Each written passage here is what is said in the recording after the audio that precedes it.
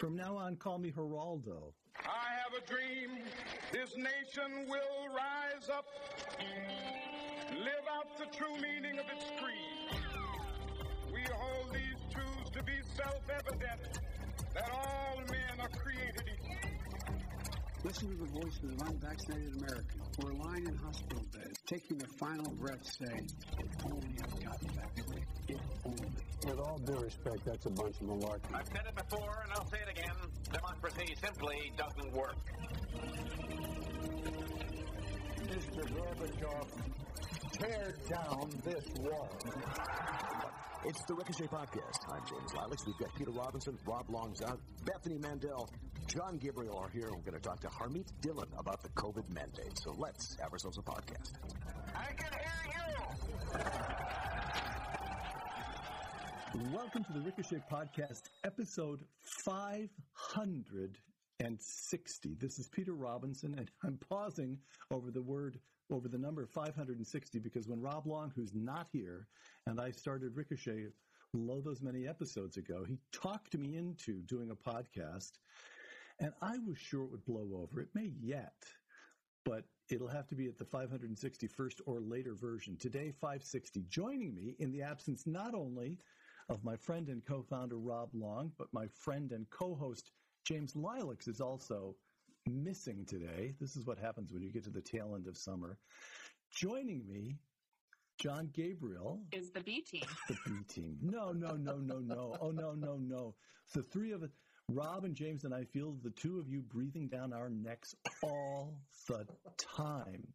We have the obvious topic. We'll get to COVID and politics and our wonderful guest, Harmeet Dillon, who'll be joining us in a few minutes. We'll get to that. We'll also get to the 20th anniversary of 9/11, but we have to begin with this. Bethany, this is the first time you and I have spoken since you and Seth tied my wife and me by having a fifth child. Now, So tell us how you regret it. Tell us how you've had too many children. It was all a terrible mistake. The culture is right. Women should put off childbearing until they're 45 and have, right? All this is true. You regret it bitterly, do you not? Sure. This morning, Seth said, when we have another. And I was like, that's awfully presumptuous of you. I feel like I wasn't consulted. But yes, okay, fine. So what's the age range now? How old is the oldest? 7. She's almost 8. And the baby is still very much a baby. Just, what, 2 months? 3 Yeah, she's not even 2 months here. Let me look. Tomorrow he's 2 months old. Excellent. Yeah, and he's a delight, and currently sleeping in a rock and play in my kitchen that has been recalled. So I'm really living on the edge right now. I'm going to jump back and look at him every now and then just to make sure everything's okay. And how long has it been since you slept through the night? Oh, I'm sleeping great. You are? I'm going to knock. Oh, yeah. With oh, my God. Nobody has a sniffle? You don't hear mommy in the middle of the night? No. So I'm off duty. I'm not doing any of the older children's. Seth is on duty for the other 4 because if I get up, so I sleep really well because we co-sleep, speaking of all the unsafe things I do as a parent. So the baby sleeps in our bed with us, and he's just glued to my side. And if I move, then he wakes up, so I can't move. So Seth has to handle the other 4 children and the dog. And the dog is actually the worst of the bunch. He's like a 1-year-old Springer poodle puppy who I'm sure you'll hear in the background. He's a nightmare. The other kids are mostly sleeping. Okay. And his school started? What's the COVID school situation? Yeah.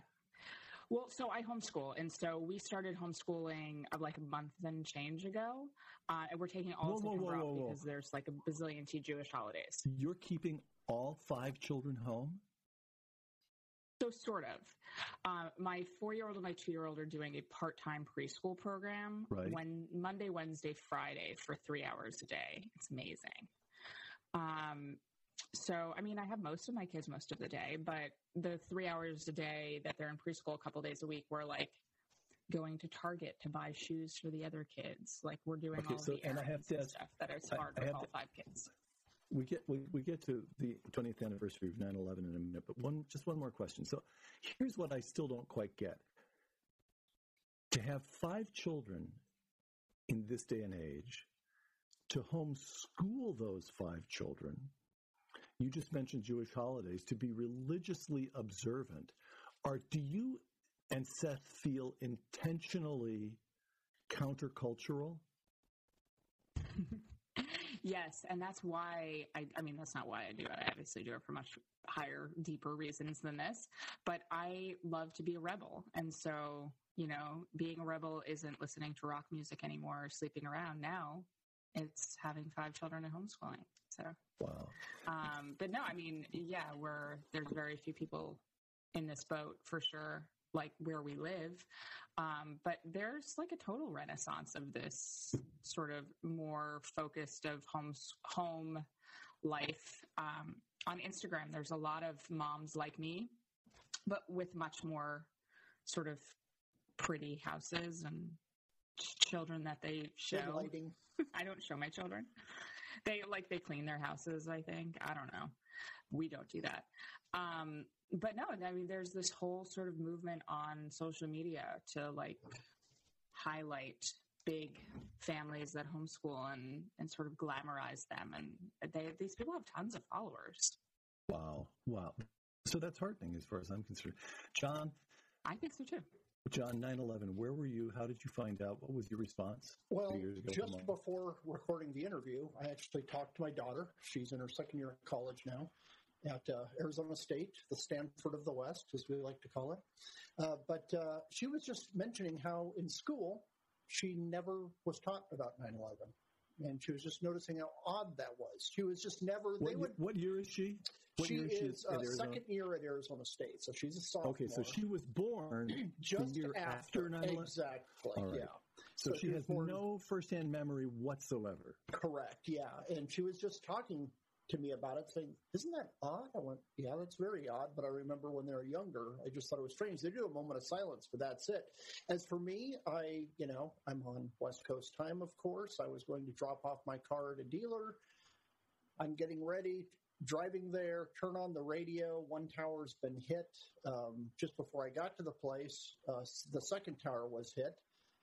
I was just utterly confused. I hadn't seen any images. And then I got to a car repair shop, and the only people in the waiting room were me and a student from ASU who happened to be Arabic. And he was just sitting there with his head in his hands. And oh, really? And that was before we knew who did it or anything, but kind of all I could think of is he just realized that his life was going to get more challenging, more difficult. And I was just confused at that point. He was quite upset.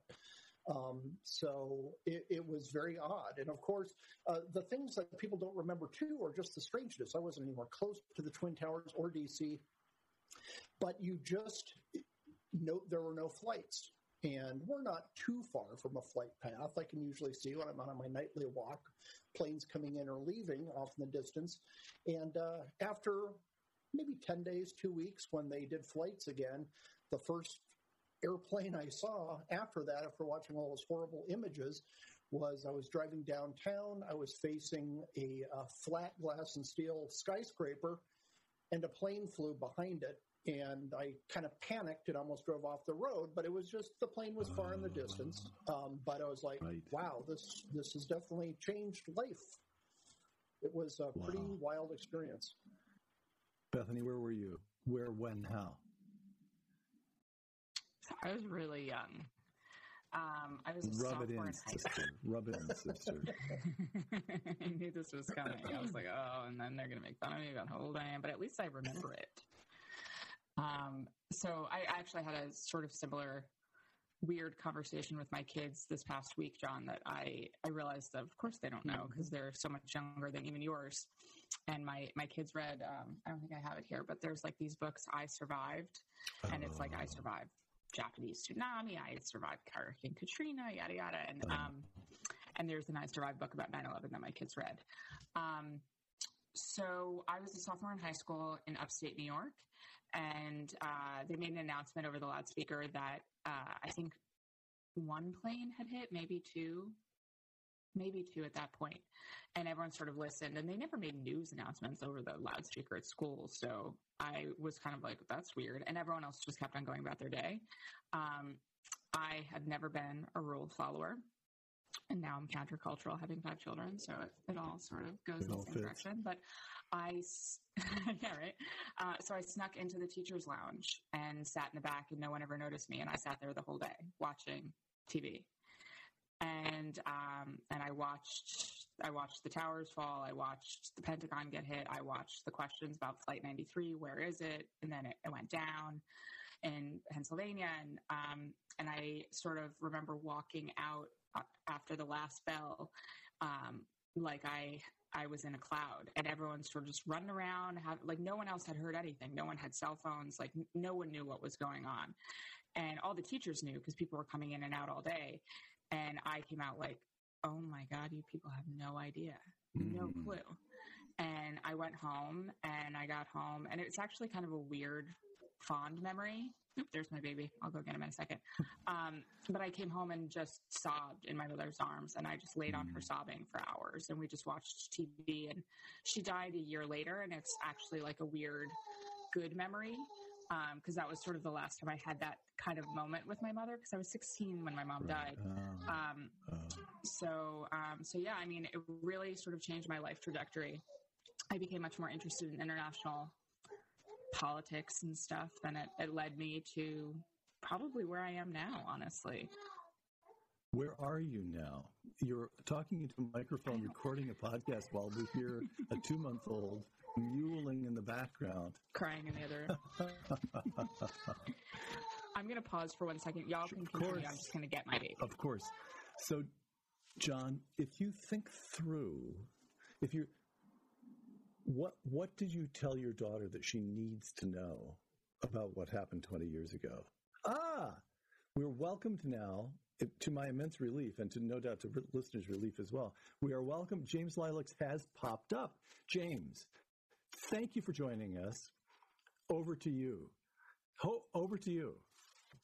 Happy to be. How can I join you, Peter, when we are part of the thing every single week? I mean, thank you for not abandoning us. Actually, would be more right.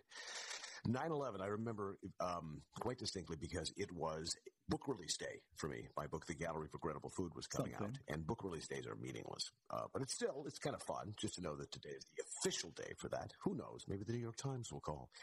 And I was in the shower listening to the radio and wondering why they were repeating the story of the bombing of the World Trade Center from many years before, until I realized what was going on. I sent my wife off to work, and I went downstairs to take care of my daughter, Ziwan, and was crawling around on the floor with a small telephone that kept saying, hello, hello, as though we were getting this call from some unknown future or entity. And she blithely played away in front of the television set for the entire day while I sat there and watched and recorded and talked on the phone and ripped up columns and paced and gnashed my teeth and wondered what the devil was coming of this. I just had the feeling that we were on the beginning of something very big and very long. And it was a horrible day. It was a dreadful day. And as John noted earlier, because I was listening, the planes started coming in. Unlike John, I live really close to an airport. So I heard them all coming in one by one by one by one, the entire fleet being grounded at Minneapolis. And after that, dead silence. And then after that, in the evening, the lone sound of a single jet above patrolling the sky, which was oddly comforting. But it made you feel as if everything in the country was suddenly quickened to a point of absolute alert. Never forgotten it. And just yesterday, a couple of days ago, I found on the YouTubes somebody had taken some footage that amateurs shot on the day that it came down out of their window, propped up a camera, let it roll, and they had upscaled it to 4K so that it had this preternatural clarity to it. And I watched it with the exact same emotions. The belief that somehow this time they're not going to fall. The horror of seeing the people moving back and forth behind the windows. The sense of unreality when the second plane, that hammer blow, that one that absolutely cinched for you, that beyond a doubt we were in a new world. And the anger, the absolute fury at watching the towers come down. To this day I watch it and I am incandescently angry about it. And I don't even like the buildings particularly. Remember what Paul Goldberg said about them, that one was banal, but two was modern sculpture. And he's kind of right. But at the same time, And they were iconic, using the word I hate, part of the landscape, part of New York. And when there was nothing there, that empty wound in the sky, it would be a year or so before I eventually could get to Manhattan. And when I did and walked into Grand Central Station, and there was this enormous display of all of the posters that people had put up after 9/11 on street corners, on signs, on poles, whatever. They'd saved them. And there was this long, long wall of missing people that stretched the length practically of the terminal. And it just, again, brought you back in a second, everything. You'd pass in the street and you would see a firefighter's memorial to 9/11 with some teddy bear that somebody had added and a couple of guttering candles, and you'd be back in a second. Now, not so much, which is probably healthy in a way. You don't want to make judgments in 2021 based on the emotions you had in 2001. But it never goes away, and you never do forget. And I can't believe it's been 20 years. I've just been informed via my little earpiece here that the natural thing to do after telling a tale like that is to do a commercial. And I'm not even going to attempt any sort of transition. I think we should just leave that where it was and go on to the fact that, well, it is 2021. But, normal keeps getting redefined. I go to an office now that doesn't have anybody in it. So when I walk from my car to the office, sometimes I like to listen to music to pump me up as if I'm going to some party that isn't really there. But when I do that, I want to hear the sounds. I want to hear them with clarity. I want to hear them be all-encompassing and immersive. And the same thing when I walk home from the office, sometimes I like to listen to ambient, chill kind of music that Peter Robinson is probably now rolling his eyes about. What's that? Or he knows and he hates it. Fact is, your music gets you in moods. It creates an environment you want to be in. And so it's important what you listen to your music on. Now, no matter how you're feeling about getting back out there in the world, there's no denying it's going to be an adjustment. When the world that you return to gets too loud, well, you can create your own soundtrack by popping in your Raycon wireless earbuds. Sometimes you need some upbeat music to pump you up before you go to see people. You haven't done that in a while. Or stay calm with some guided meditation. That's why Raycon is a name you might have heard of before. If you haven't, you're going to, because this is a new headphone. Let me tell you what's different about it. Raycons are the best way to listen. They come with a bunch of gel tips for your comfort that you can adjust exactly what goes in your ear to get a perfect seal. Unlike some brands, they don't stick out of your ears, like you're wearing some thing that Chris Cuomo would, use as a prop on a show. Here's this other thing that I love. 32-hour battery life. Oh, how many times do you just hear that sound that says, I'm out of power? I've never had that happen to me with my Raycons. So you can listen to what you want, when you want, for a really long time. Even better, besides the 32-hour battery life and the great seal, they start at half the price of the other premium audio brands, but they sound just as good. And Raycons come with a 45-day happiness guarantee, so you can't lose. Try them. You don't like them, send them back, but you're going to love them. So give them a try. You will see what I mean. Create your own soundtrack for life with Raycon. Right now, Ricochet listeners, and that would be you, can get 15% off their Raycon order at buyraycon.com/ricochet. That's buyraycon.com/ricochet to save 15% on your Raycons. And that's B-U-Y, by the way. buyraycon.com/ricochet. And we thank Raycon for sponsoring the Ricochet podcast. This really is perfect because we have one of the founders of Ricochet, and we have two people who came along later and made it an even better place, made it what it is. And, of course, refer to John and Bethany and their editorial capabilities. But John, you wrote that thing after January 6th that still tars you to this day. And you, Bethany, somehow managed to, avoid the nasty, screaming killer of grandma persona that you have on Twitter. So I should ask both of you. John, how do you deal with the fact that Ricochet is a civil community, but a bumptious one at times? And then, Bethany, I'm going to ask you how you view the difference between the scrum of Twitter and the relative calm debating society that is Ricochet. John, you go first. One thing that I like is I'm used to people, shocking though it is, that disagree with me. I've usually been I'm a minority political voice wherever I have been, and this includes private sector, back when I was in the Navy and college, of course, being the one student who asked a provocative question from the back. So I really don't mind the disagreement as long as it is kept respectful. And that's one of the great things about Ricochet is people don't need to troll each other or harass each other. You can just ask honest questions, trying to understand someone's views. thing that I probably like the most about Ricochet is articles that seem to come and posts that seem to come totally outside of my experience. I agree. History of Khmer culture is one. The one that I always go back to, and it's years old now, the process of laying concrete, what needs to be considered. Things that I would never even consider, and that I'm fascinated about them. And then when I'm seeing construction nearby... That's the best. That's the best advertisement for Ricochet. It makes drying concrete, drying cement exciting. But it's amazing because now we always... Yes. Right. We have lots of construction around here, and now I study, oh, that's what they're doing.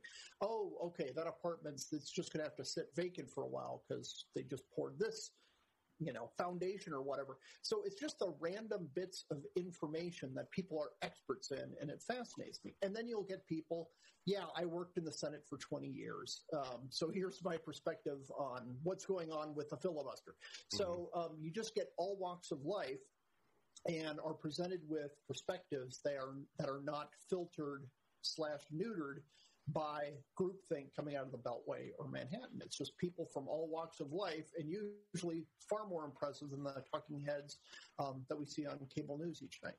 True. There was a post the other day about the new folks in the neighborhood, somebody who had lived, I think, 20 years in the country and was talking about somebody who else had moved in, and just threw it open to people who lived in wide open spaces. And as I read the thread, all of these people that I've been reading for years, turns out they live on 45 acres out there somewhere with a John D. Little to mow their lawn and the rest. And it just opened up something else I'd never seen before. Always something to learn. And Bethany, as I said before, you have a contentious existence on Twitter. Not that you're nasty. You're not. But your existence really, really annoys people who follow you obsessively and tweet responses to things that everything that you say and have this persona of you. So how do you keep the equanimity that you have on Twitter and not bring it into Ricochet, which is a much calmer place? So one of my favorite things was when I first started writing for Ricochet, I think before I worked for Ricochet, I wrote a piece and Scott told me, you should read the comments. And I was like, oh, that's not a thing I do. I don't read the comments. That's like punditry 101. You never read the comments. But on Ricochet, you actually do, because people are bound to not be jerks and not swing insults and ad hominem attacks. And reading the comments is now one of my favorite things to do. Only on Ricochet, one and only place. But on Twitter, I mean, you kind of just have to filter out everyone who doesn't follow you, because everyone else is crazy. And one of my favorite things that Carol Markowitz said, she's a columnist at the New York Post, she set her settings on Twitter to not see tweets from people who don't follow her, because it eliminates the drive-bys, which is something that I really like. I suppose. But by the same token, though, if you did that, you would not be exposed to the breadth and depth of brilliance that is Twitter. You would not have been able to say, as you did recently on Ricochet, you wrote a piece, Texas Taliban and the actual Taliban, in which you said, quote, do you in fact know what the Taliban is? You keep referring to those in Texas who support the new pro-life law as the Taliban. But do you know what it is? I'll give you a hint. They were in the news just last week. I didn't see you post about it. I'm sure you'll get around to it as the proud and brave feminist that you are, end quote. Now, you can't get that sort of inspiration unless you're on Twitter, where the blue checks and on down say the stupidest I got it from things. Instagram. Do you know how of all you this much? Instagram. So if I don't tweet something that I've written, it's often because I don't want people who I know in real life to see it. And that was one of the pieces where I was like, I just need to get this out. And hopefully these people follow me on, I know they don't follow me on Ricochet. Hopefully they don't follow me on Twitter. But I just had to get it out, because my Instagram of all of these idiot feminists who don't listen to this podcast, so I can just open fire, who are like, oh my God, this is the Taliban. And meanwhile, I don't get political on Instagram. I think there should be safe spaces, and Instagram should be that. But I posted on Instagram, like, sort of links to Afghan refugees and about the Marines that died, and all that was my Instagram content a great deal that week. Not a word from these people. And then all of a sudden, they are just full of memes. They have so many things to say about the news, and it's just because an abortion law that they don't understand, that they don't like, passed in a state that they don't live in, and affects literally no one. Peter, how do you use your Instagram, Peter? Hold on, just a moment. Bethany is spectacular. I just would like to make that point. All right.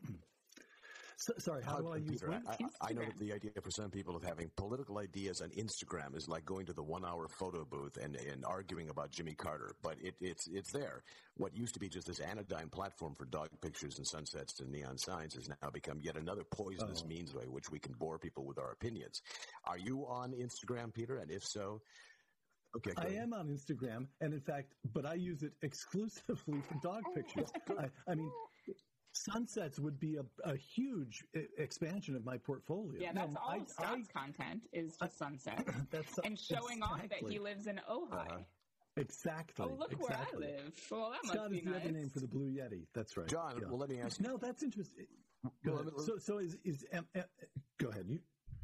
I want to throw this out there to everybody since we mentioned it and you all have Instagram accounts. Do you regard the spillover of politics into Instagram as inevitable and lamentable? Or is it just the fact that are we unable to craft a space that is not poisoned at this point by people's opinions?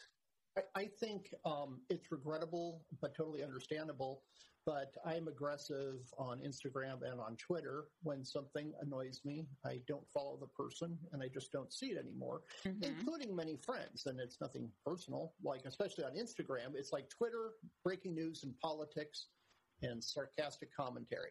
And Instagram, I want to see dogs. I want to see landscapes. I want to see my cousin who started food, kids. Yeah. My cousin who started a knife company in rural Michigan, and he has all these cool designs. That's what I'm there for. And when I do post, that's the kind of content that I post. When I actually leave my house, which happens on a monthly basis at least, I will take photos showing that I've emerged from my cocoon, and then I don't post again for another month.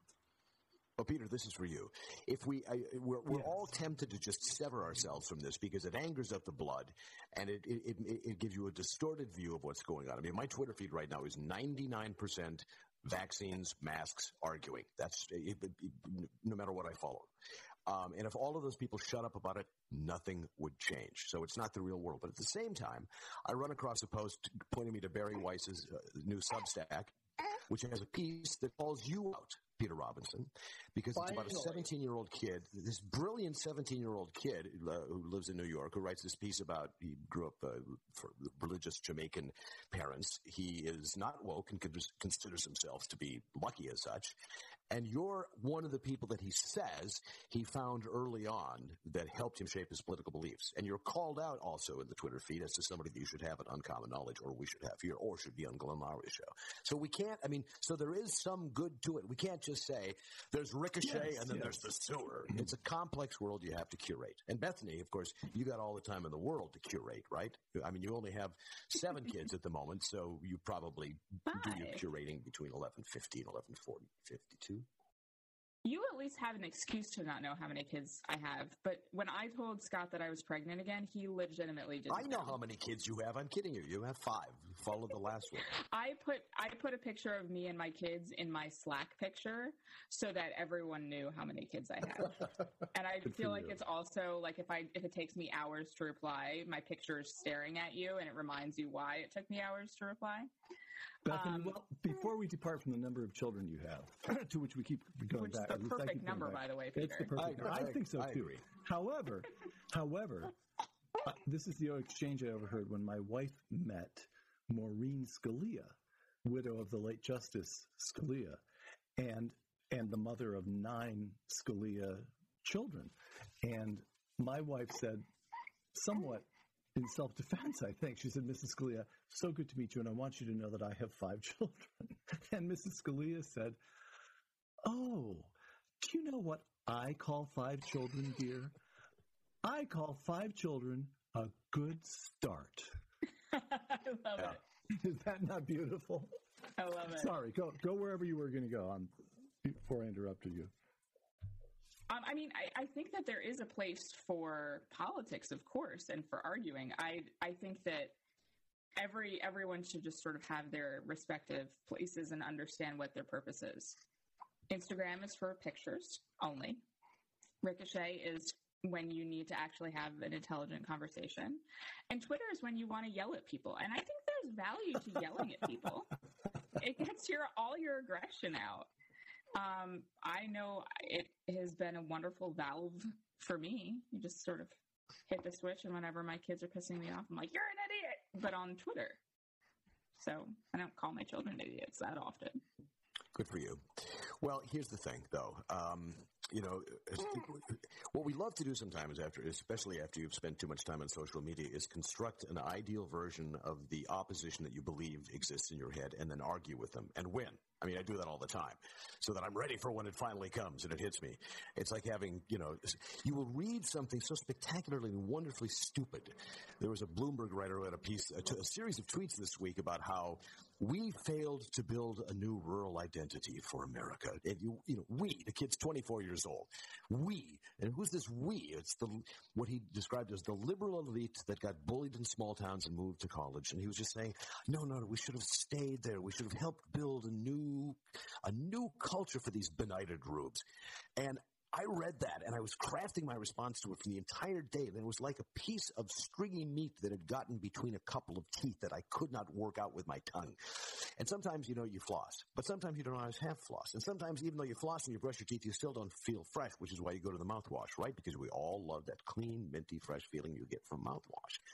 However, those big plastic bottles, we do not love those so much. Now, they're big, they're bulky, and they're not so nice to look at when they're sitting on the counter. That's probably why a lot of us end up stashing them under the sink. It's pretty hard to kill germs or help prevent cavities from having your bottle down under the sink, right? Well, luckily, the oral care experts at Quip created an alcohol-free mouthwash that keeps your mouth healthy without the burn of alcohol. And thanks to a sleek, refillable dispenser, it's pretty easy on the eyes, too. Now, you know Quip, don't you? They're the makers of the electric toothbrush and floss that you hear about all the time, especially on this show because we love them. Well, they've launched a new mouthwash to help you complete your clean. Quip kills bad breath germs, helps prevent cavities, leaves you feeling fresh. And the 4 times concentrated formula packs everything you need to keep your mouth fresh with none of the alcohol or artificial colors that you'll find in other brands. It may look all bright and colorful, but that doesn't mean it works or it's good. The refillable dispenser's compact footprint will fit in any bathroom, big or small, and with 5 colors and 2 high-end finishes. When have you ever thought about the finish of your mouthwash bottle? Well, you will now. You're guaranteed to find a dispenser that matches your style. This is the one mouthwash you definitely will not want to hide under the sink. Sitting on your counter, it's a beautiful reminder to rinse every day and a subtle way of letting everyone know that your oral game is next level. Add a mouthwash refill plan to make sure your rinse never runs out. With a customizable subscription, you can get refills automatically delivered to your door every 3 months. You can stay on top of your swish without lugging any bottles home from the store. How refreshing. And along with mouthwash, of course, Quip also delivers fresh brush heads, floss, and toothpaste refills every 3 months from $5. $5. You tried to buy a good toothbrush lately? $5 is a bargain. Shipping's free, another bargain. So you can save money and skip the hustle and bustle of in-store shopping. With affordable refills, free shipping, it's easy to keep your whole mouth healthy. Join the over 5 million mouths already using Quip and start swishing today. And if you go to getquip.com/ricochet5, right now you can get $5 off a mouthwash starter kit. That's $5 off a mouthwash starter kit, which includes the refillable dispenser and a 90-dose supply of Quip's 4 times concentrated formula at getquip.com/ricochet and the number 5. That's spelled GETQUIP.com/ricochet5. And we thank Quip for sponsoring this, the Ricochet Podcast. Joining us now, my friend Harmeet Dillon, a graduate of Dartmouth College and the University of Virginia Law School, and more to the point for our purposes right now, a very determined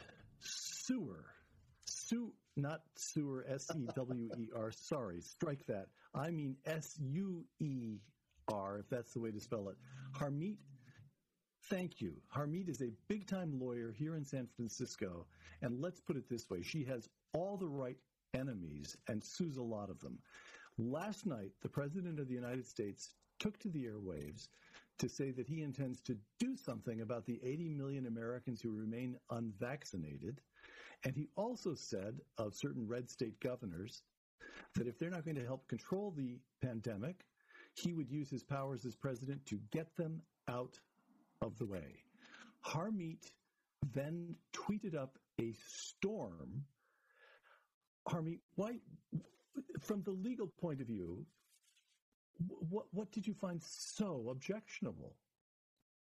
Well, I don't think you have enough time in this podcast for me to go through that, but I think it's fair to say that I'm probably the lawyer in the United States who's filed the largest number of legal challenges to various forms of COVID legal indignities, ranging from shutting down businesses to shutting down schools to forbidding parents from even sending to their kids to a private school, preventing people in Hawaii from going from one island to the other without some government certificate. And so this is just the latest indignity. And, your question kind of presupposes the attitude of a lot of people, which is, with all that we put up with here, what's the big deal here? I already got vaccinated. My boss already requires it. Well, it is a big deal. It is a big deal for the government to be mandating that a needle gets stuck into your arm. It is part of a increasing encroachment on our civil rights. The way that this president did it, after repeatedly promising, not just himself, but through his CDC director, just in end of July, that there would be no federal vaccine mandate, is incredibly disturbing, because if the government can use your employer to push what is perceived by most, even probably on this podcast, as a benevolent social policy, people should get vaccinated, they're going to be able to do it for things that those of us here do not perceive to be as benign. Climate change, number of children people should have optimally. I mean, there are all kinds of things that the government may wish that we simply believe as Americans we should have a right to decide for ourselves. And the founders believed that as well. And so using the Occupational Safety and Health Administration's emergency provisions, which have very, very rarely been used, to claim that somehow suddenly, even though we are a country of more than 50% vaccinated workers, much higher than that in places like California, that COVID is now suddenly a toxic factor in the workplace that justifies forcing people to either test weekly or shove needles into their arms against their consent, that the statute doesn't provide for that. There's no due process in this process. There's no notice and opportunity to be heard in this process. And frankly, there's no emergency at this point. We have a endemic. We have a disease that we are living with, a foreign virus, not a pandemic. We have a seasonal situation. The president suddenly woke up and said, oh, now we have an emergency. We have no different emergency today than we had yesterday or that we're going to have tomorrow. So my concern here, and I represent many employers who called me, and of course I represent a number of individuals as well, but here employers really have some rights. They have a right to tell the government, we don't want to be in possession of our workers' medical information. That creates liability for the employer. I'm an employer. If I know that Susie is pregnant or that Jim doesn't want to take the vaccine because he's got MS or something like that, all of a sudden I'm in possession of information that gives me liability when I fire that person for some totally independent reason. So that's a big problem for employers. And I don't want to be the vaccine police. I'm here to do law, file lawsuits, give people legal advice. I'm not here to be the vaccine police. That's not my role, and I resent that being forced upon me. And I have many, many clients, not just conservative, who believe that similarly it's not their role to get in between their workers and their personal medical decisions. I also don't think it's the government's role, and frankly, I don't think employers should be allowed to do that. I disagree with the EEOC guidance on this issue, which was the same guidance under Trump as it is under Biden, namely that employers have a right to require employees to get vaccinated as a condition of their employment, absent a valid medical and religious exemption. What we are doing in this country with this is we are making a mockery of these laws that allow these exemptions, because people are desperate to not get vaccinated if they have not mentally come to terms with it. I'm vaccinated. I'm sure most of you are vaccinated. But if what people are doing to avoid vaccination is coming up with ridiculous and unsupported religious excuses, and desperately going around trying to find doctors to certify that they shouldn't get vaccinated. Secondly, there's 100 million of us Americans, by some estimates, who've been exposed to this virus. So millions of workers who don't need to be vaccinated are being forced to be vaccinated. And there are many physicians who say that people who have some medical issues and who have recently been sick with COVID should not get vaccinated. So this is a blunt instrument that is being used on the American populace for, I think, a fairly narrow problem with people who are resistant to being vaccinated. And it's frankly lazy, where the government can force you to do something as opposed to persuade you through public service announcements or leadership or whatever. They're going to do that every single time. And I don't want to live in that country, frankly. So I think this is a watershed situation and we have to fight it. Whether you agree about vaccination or not, that's not the issue here. The issue is, can the government use employers to mandate socially beneficial things by force, which is what's happening here? And so, Harmeet, what is on that question? What's the legal recourse? Who can demonstrate? Don't we have to wait for somebody to suffer some sort of demonstrable harm before anyone achieves actual legal standing? How do you fight it legally right now? You don't. No. I mean, when the law comes into effect, so as of today, OSHA has not announced these regulations. It is estimated that next week, OSHA will announce these rushed out regulations, no notice and comment or opportunity to be heard. And then an employer who decides that they do not wish to be the vaccine police of their workforce or the testing police or incur that liability of expense of paying people for the time of testing or any of that, which in some states like California is way up in the air. Do I have to pay for my workers going to get tested? Probably. Who's going to pay for that? So all of these questions. Oh, an employer would have standing because the employer is the one that will get fined if the employer doesn't implement this mandate. I think potentially workers could also have standing, but really it's going to be the employer. Now, what's interesting here, and something that I've commented about before, is for decades, conservatives have been on the pro-corporate side. Corporations can do no harm. Corporations are humans. Corporations can do whatever they want. Corporations can mandate 5 vaccinations or whatever. And that's what's led us to this point where, it's in corporate interests of some corporations, if they're big corporations. I'm sure there are big corporations who are losing workers to red states or competitor corporations that aren't requiring vaccination, who went to the president and said, hey, this is a problem with all this, gosh darn worker mobility happening and people having choices. I mean, I'm losing workers this way and it's a big headache. I have to compete on this. So why don't you just make it one standard for all? That's easy for a lot of corporations. There's no way that President Biden did this without the blessing of major corporations in the United States. And so I think it's really corporations versus Americans, frankly, at this point, and this is an existential problem. Now, there are many employers, smaller, just above 100, not big behemoth publicly traded corporations who think this is terrible. And there will be many, many lawsuits. I wish you'd thought about these issues before we talked so we didn't get these vague, non-specific replies. My gosh, it's stunning. I'm just listening to you and thinking. Harmeet is great. Harmeet is great. So you can ask her anything. So here's the thing. I mean, yes, of course, the larger the regulatory state, the more the business will cozy up to the party of the state in order to curry favor. But there's something, and that's one lesson perhaps that we can bring to the electorate in a newly retooled, rethought Republican Party. But there's something else here. OSHA, I saw this week, has buried somewhere in its labyrinth of innumerable pages a regulation that gives them a certain amount of emergency powers in certain emergency situations, which makes you wonder whether or not every single regulatory agency has that clause buried somewhere waiting to be plucked out and used at the opportune time. The argument here that we get out of this is that, look, if they can turn OSHA to do this, they can find something in any one of these state enforcement apparatuses to work the will without having to pass a law. That's a point we need to make. This may be a rule that they've summoned, but a rule is not a law. Nobody's voting on this. It's just saying, all right, you got the power, go run with it. And that's wrong. That's not how we're supposed to be ruled and governed.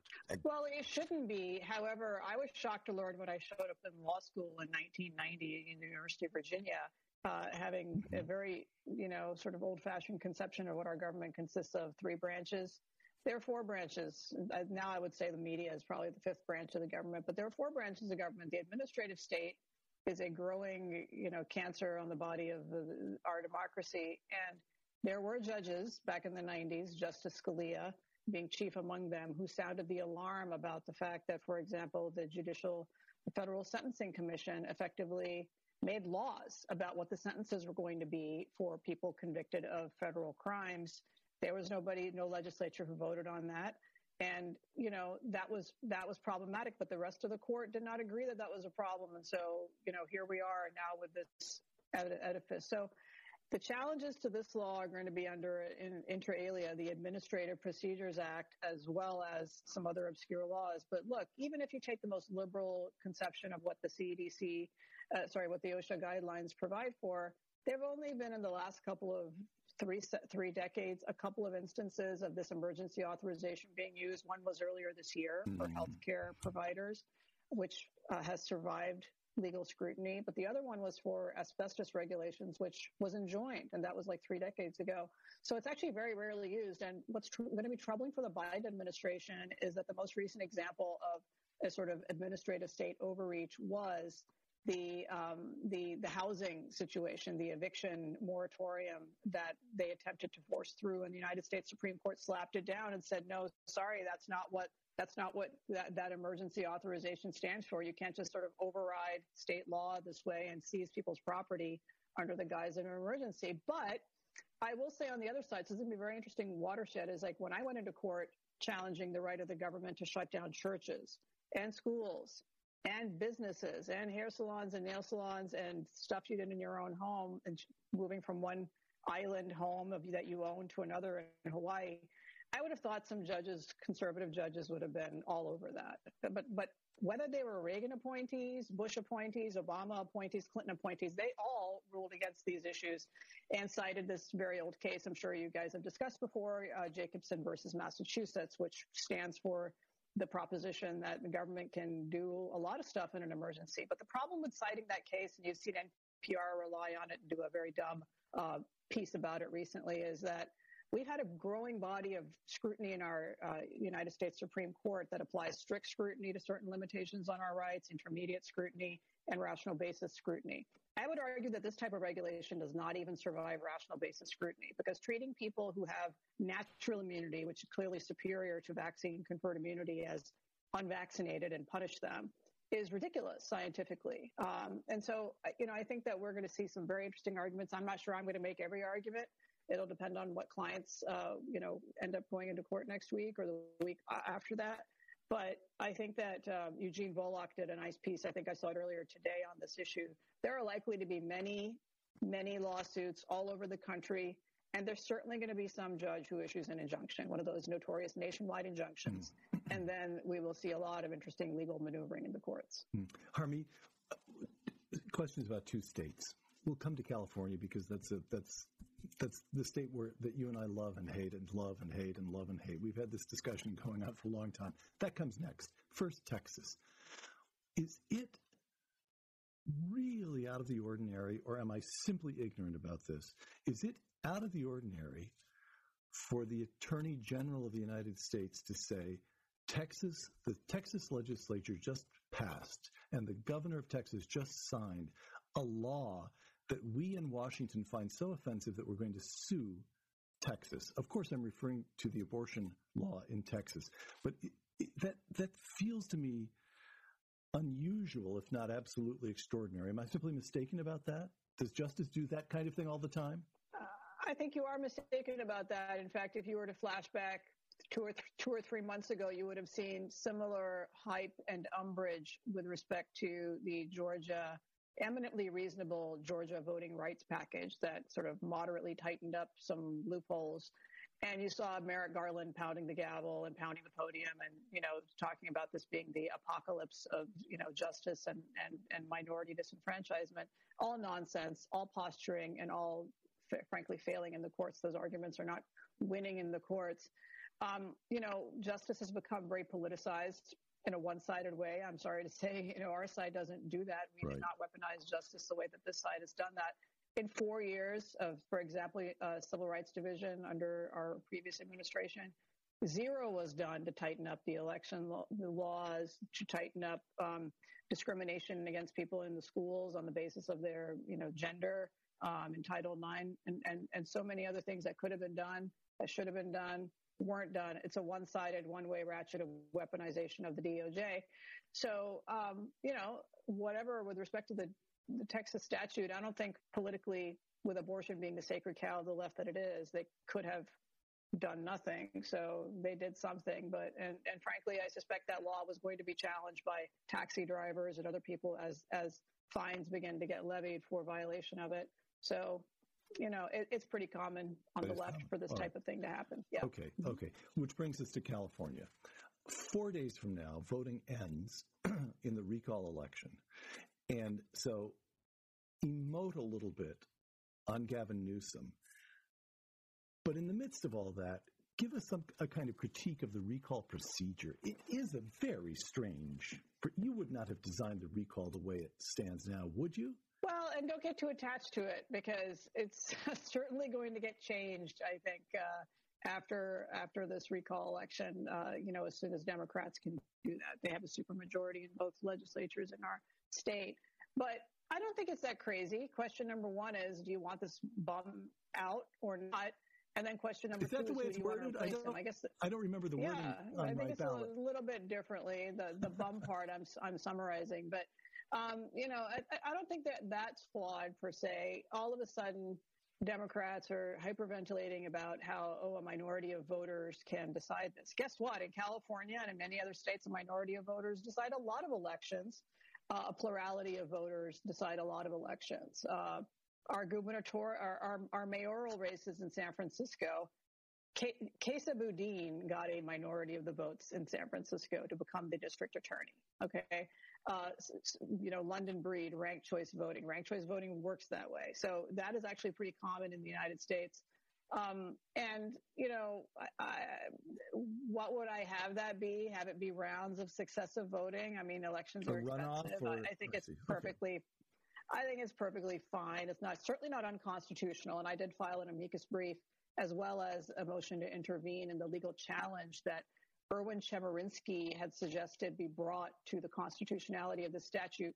Somebody did that, and the judge kicked it out with the back of his hand as completely absurd. So I don't think it's unconstitutional or illegal.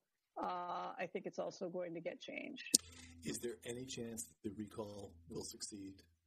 Is there any chance that will get thrown out? Oh, you do? Oh, you think so? I thought the polling in the last couple of weeks, the polling was turning in favor of Newsom. That's why you don't read liberal polls in the state or any state. The purpose of these polls is designed to have exactly that effect on you. And then most people don't read into the crosstabs of the polls and realize they polled 90% San Francisco Democrats in line at the farmer's market, as opposed to, normal people doing their jobs in the Central Valley.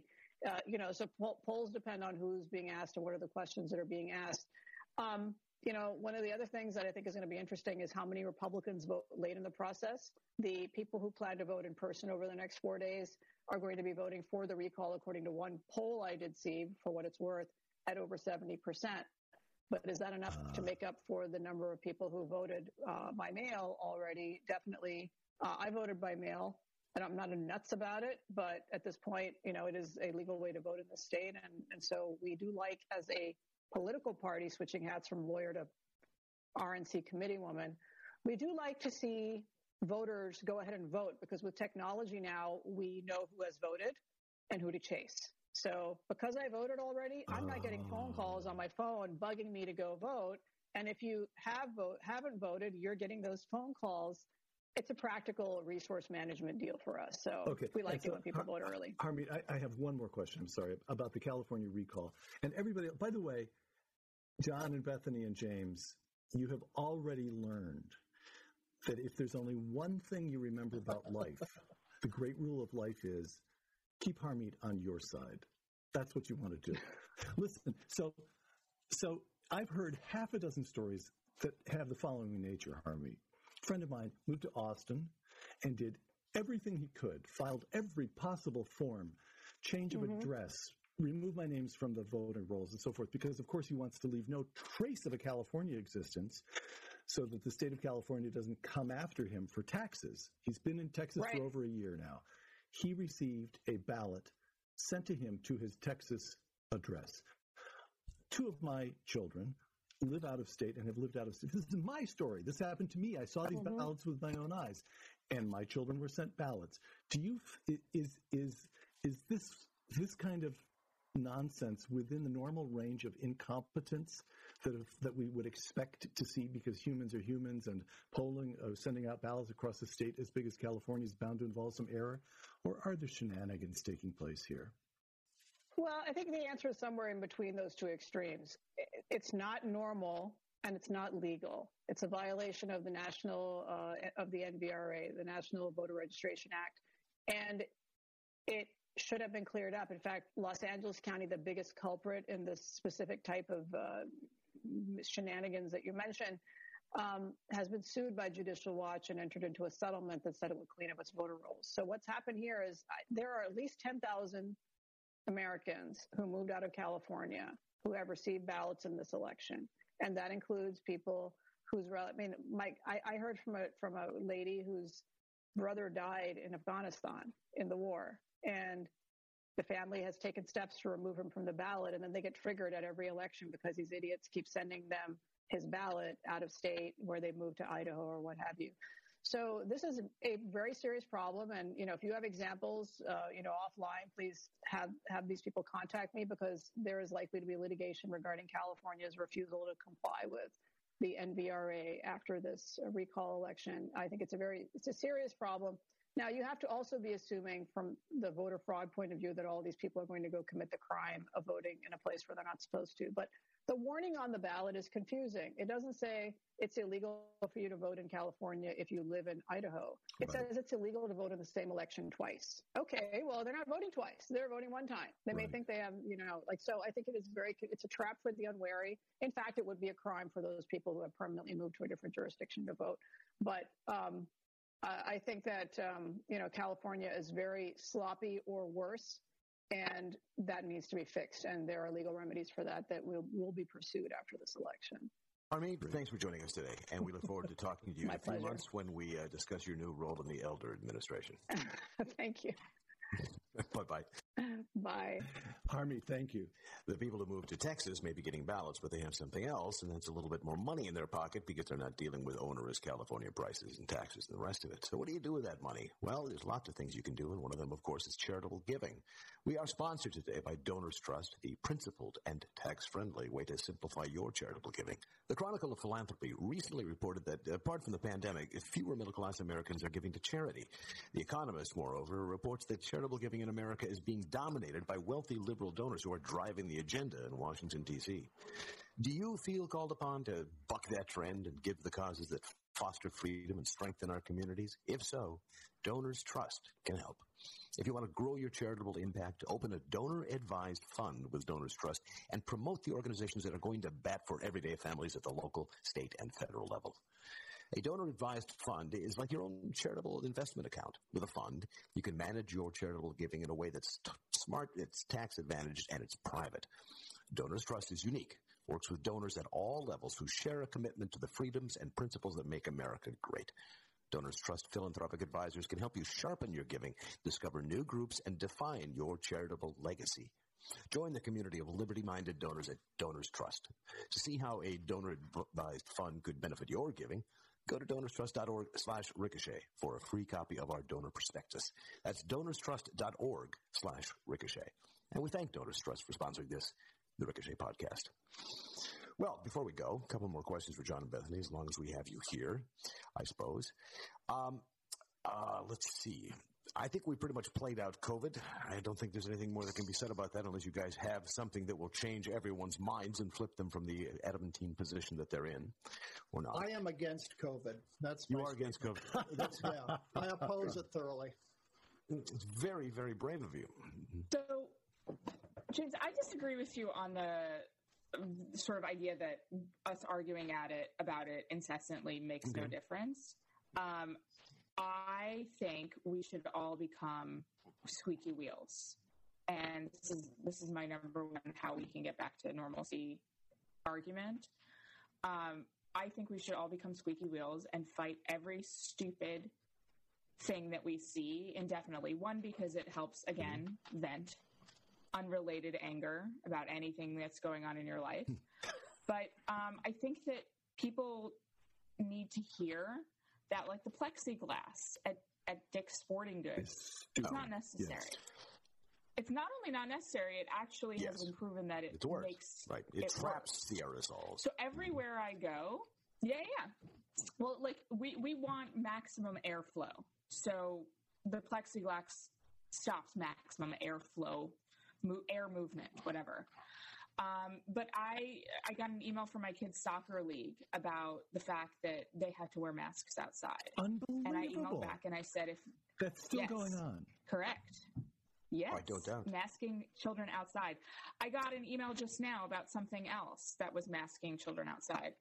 And I reply to all of them and I say, if this is a condition of our participation outdoors, this is not something that we will be coming to. I have lines in the sand and I have like a sort of boilerplate response where I link like the New York Times. Like I don't link anything from conservative sites. I link it all from the New York Times and from sort of more liberal leading places. And I say, there's not a single case where you can point to outdoor casual exposure as a point of infection. I have like this whole thing, and I actually won the battle with my kids' outdoor. Well, I'm going to have to I disagree with you disagreeing with me. I think that's exactly, you should do what you're doing. I agree with that. Right.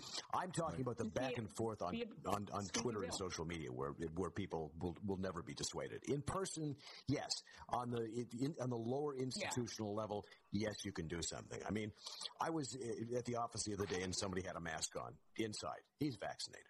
I said, look, I'm double vaccinated, and I'm a COVID survivor. I've had it, okay? Don't worry. Tiger blood. Yeah. The virus bounces off my chest like bullets off Superman's. And so at that point, he felt that it was okay to take it off. And this is somebody who's always got the mask on as far as I can tell.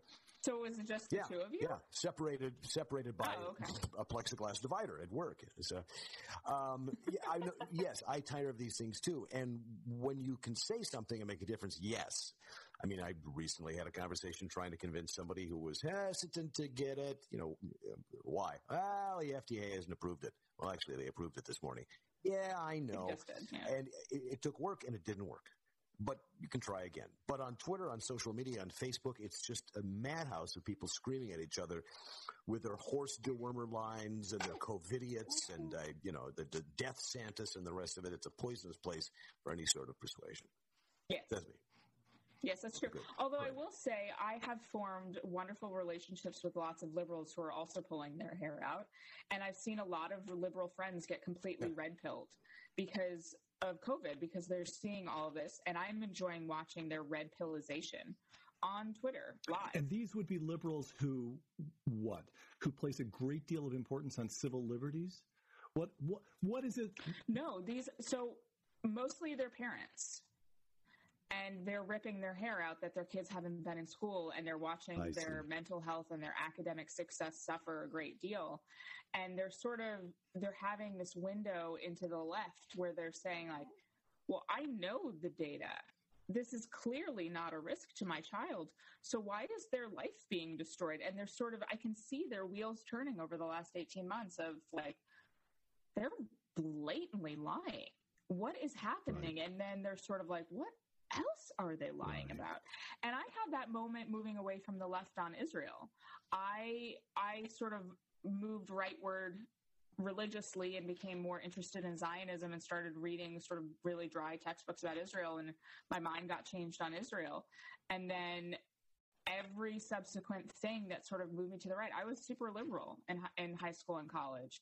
And then once that glass shattered, it's like a reference to How I Met Your Mother, I started seeing all the lies of the left as what they were. And I think that's what's happening to a lot of them. Bob Conquest, the late historian here at the Hoover Institution, Robert Conquest, the great historian Bob Conquest. Bob had a rule of politics. One of the rules of politics was that people are conservative. Everybody's conservative about what they know best. And they know their own family. They know their own children, don't they? Don't they? And when the state reaches in, the state, bureaucracy, power grab, whatever it is that reaches in and says, oh, excuse me, we're going to keep your children out of school for a year. Doesn't matter whether you voted for Joe Biden, whether you supported Elizabeth Warren or Bernie Sanders. You know that's not good for your child, right? That's the way it works. And what's crazy to me about what they're doing is that they're harming children they're harming the children of liberals mostly, because all of this is happening in blue states. And so in a couple of years from now, and even just a year from now, I have a next door neighbor. He has been bringing his kids to golf practice their entire lives, and his daughters are really talented golf players, and it's catnip for colleges. A young Black woman who plays golf unbelievably well, and they do play unbelievably well because their father has been bringing them to the course since they were toddlers. And now he's like, none of the recruiters are coming to Maryland. I can't get my kids recruited, but the kids in Texas are getting recruited. The kids in Florida are getting recruited. The kids in Idaho are getting recruited. My daughters, who have been working towards this for a free ride at college their entire lives, are not getting recruited. And so now my next door neighbor is thinking about moving to Florida so he can get his daughter, who's I think a sophomore. She needs to get recruited next year. And he's like, what am I going to do? I've spent my entire decade getting her this in at college, and it was a guaranteed in for a free ride. And I can see him getting red pilled. Or move to Arizona where it should. Yeah. I think it's something similar. Yeah, we've had so many people move into Arizona. Especially the California diaspora is definitely taken over here. But COVID and the reaction to COVID, I should say, is very similar to 9/11. I have an older brother, extremely far to the left. We both have the same government teacher in high school, 5 years apart. He's older than me. And I got a 29, which is 0 was crazy conservative. I got a 29. I was kind of disappointed at that. My brother, 100 would be basically you're the Unabomber living in a cabin. My brother got 96. So this is how progressive he was. And then 9/11 happened. Can you not talk about the Unabomber like that? You know that's... Oh, yeah, that's true. That's true. A trigger for you. Yeah, but it's something that just... It shows you a different side of reality. And my brother started looking back at all the beliefs that he held, and also a lot of reading of Tom Sewell before that conversion kind of primed the pump for a big change. But he's definitely far to the right of me at this point, and has been ever since 9/11. And I think you're seeing that a lot with COVID, talking to people, woman who cuts my hair, just people I meet in an apolitical way who I've known have far to the left, will pull me aside and just complain about the madness of the one-size-fits-all COVID policy as regards school. Exactly. And so I think we will be seeing an after effect for years, and it'll go in different ways. You also have more, forgive me for saying this, authoritarian-minded conservatives who will say, wow, the Democrats really have a point here. We have to stamp out these unruly governors and disobedient people. But I think you're definitely seeing a lot more of the apolitical, slightly center-left, just because that's the right thing to do, to vote for the Democrat. A lot of them are changing their minds, and this is anecdotal, but the anecdotes certainly are piling up for me. Well, you've used the term red pill, and of course, where does that come from? It comes from the Matrix. I think it's interesting that red is the color of communism, dirty commies, but yet it also got associated with our side of the fence, too. So awakening from the false reality into the truth of things, if it's going to be red as in red state and red pill, that's fine by me. It's just amusing that the term has been floating out there now 5, 6, 7 years in the internet. And we have a new Matrix movie coming out, in which the people who live in a manufactured, tranquilized environment are the ones who are consuming the blue pills all the time. And once again, it'll be the red pill that shocks them into the actual reality. I just can't wait for people to see the new Matrix movie and walk out and say, they stole that whole red pill thing from the internet. Because there are people who will, because there are people who were not around when the first movie came out, just as there were people who were not around when 9/11 happened. Those of us who remember have the burden and the responsibility of carrying all of these things forward into the future, and along with the ideas and greatness of America and the rest of it. It seems like a tough job sometimes, but the more of us, the better. And Ricochet is a place where you, too, can help make sure that the future remembers the great lessons and glories of the past. And obviously, that's said by somebody who's concluding. So in doing so, I have to tell you, it's been Raycon, it's been Quip, it's been Donors Trust. Support them for supporting us, and join Ricochet today. Why don't you make sure there's a place to talk about these things forever and ever? Also, you can listen to the Best of Ricochet radio show, hosted by some short guy with a balding pate. It can be found all over stations of the country and Radio America Network. It's our 52nd episode, 1 year of doing this. Here's to another. Check your local listings to see where we are. And please, if you could go to Apple Podcasts, I know that every podcast host begs you to do so, but we're special because we're really cravenly begging you to do so with absolutely no sense of shame whatsoever. 5 stars will help more people find the show, more listeners, more people in Ricochet. The more voices at Ricochet, it just gets better. So yeah, you can find John and Bethany on Twitter, but you can also find them at Ricochet, where you get to see them in more than 240 characters. Sure, you can see Peter Robinson on Common Knowledge, but you can find him at the podcasts and dipping in now and then at Ricochet as well. It's a community like none other you've seen at the internet. It's what you've been looking for since they plugged the World Wide Web in. I'm James Lileks in Minneapolis. Thanks to John and Bethany, scattered about the country. Peter in California. Rob will be back next week, I hope, and we thank you for listening, and we'll see you all in the comments at Ricochet 4.0. Thanks, John. Thanks, Bethany. James, next week. Next week. Thanks, guys.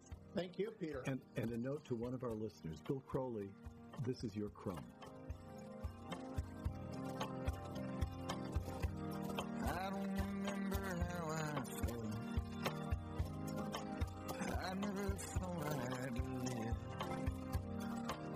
to read about myself in my hometown paper. How my brave young life was forever changed in a mystic cloud of heavy vapor. Darling, give me your kiss. Only understand I am the nothing.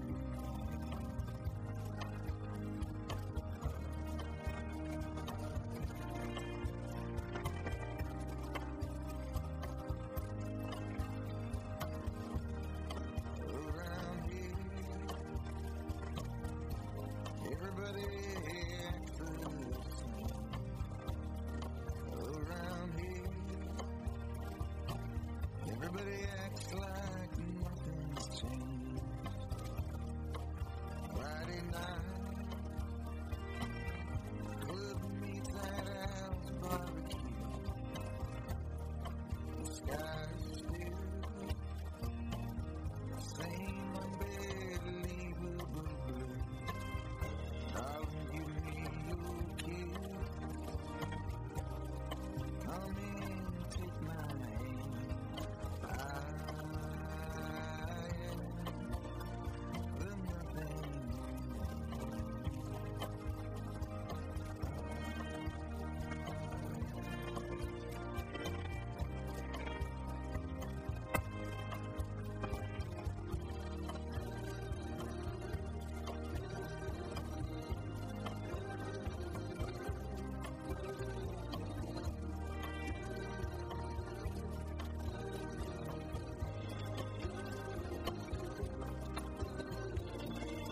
You can call me Joe.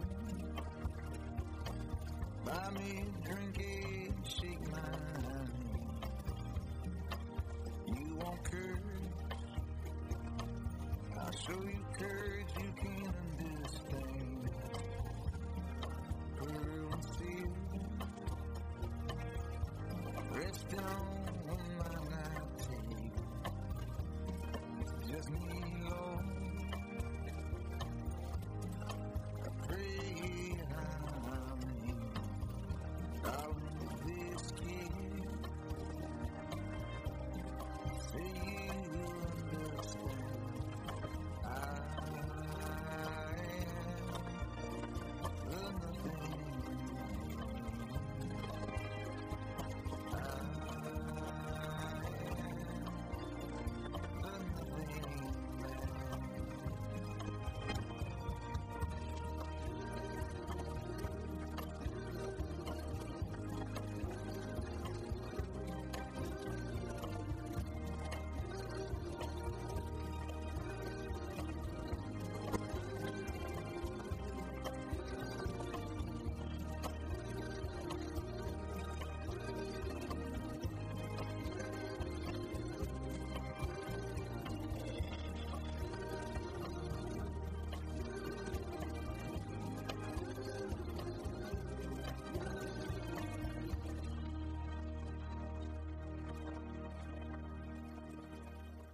Ricochet.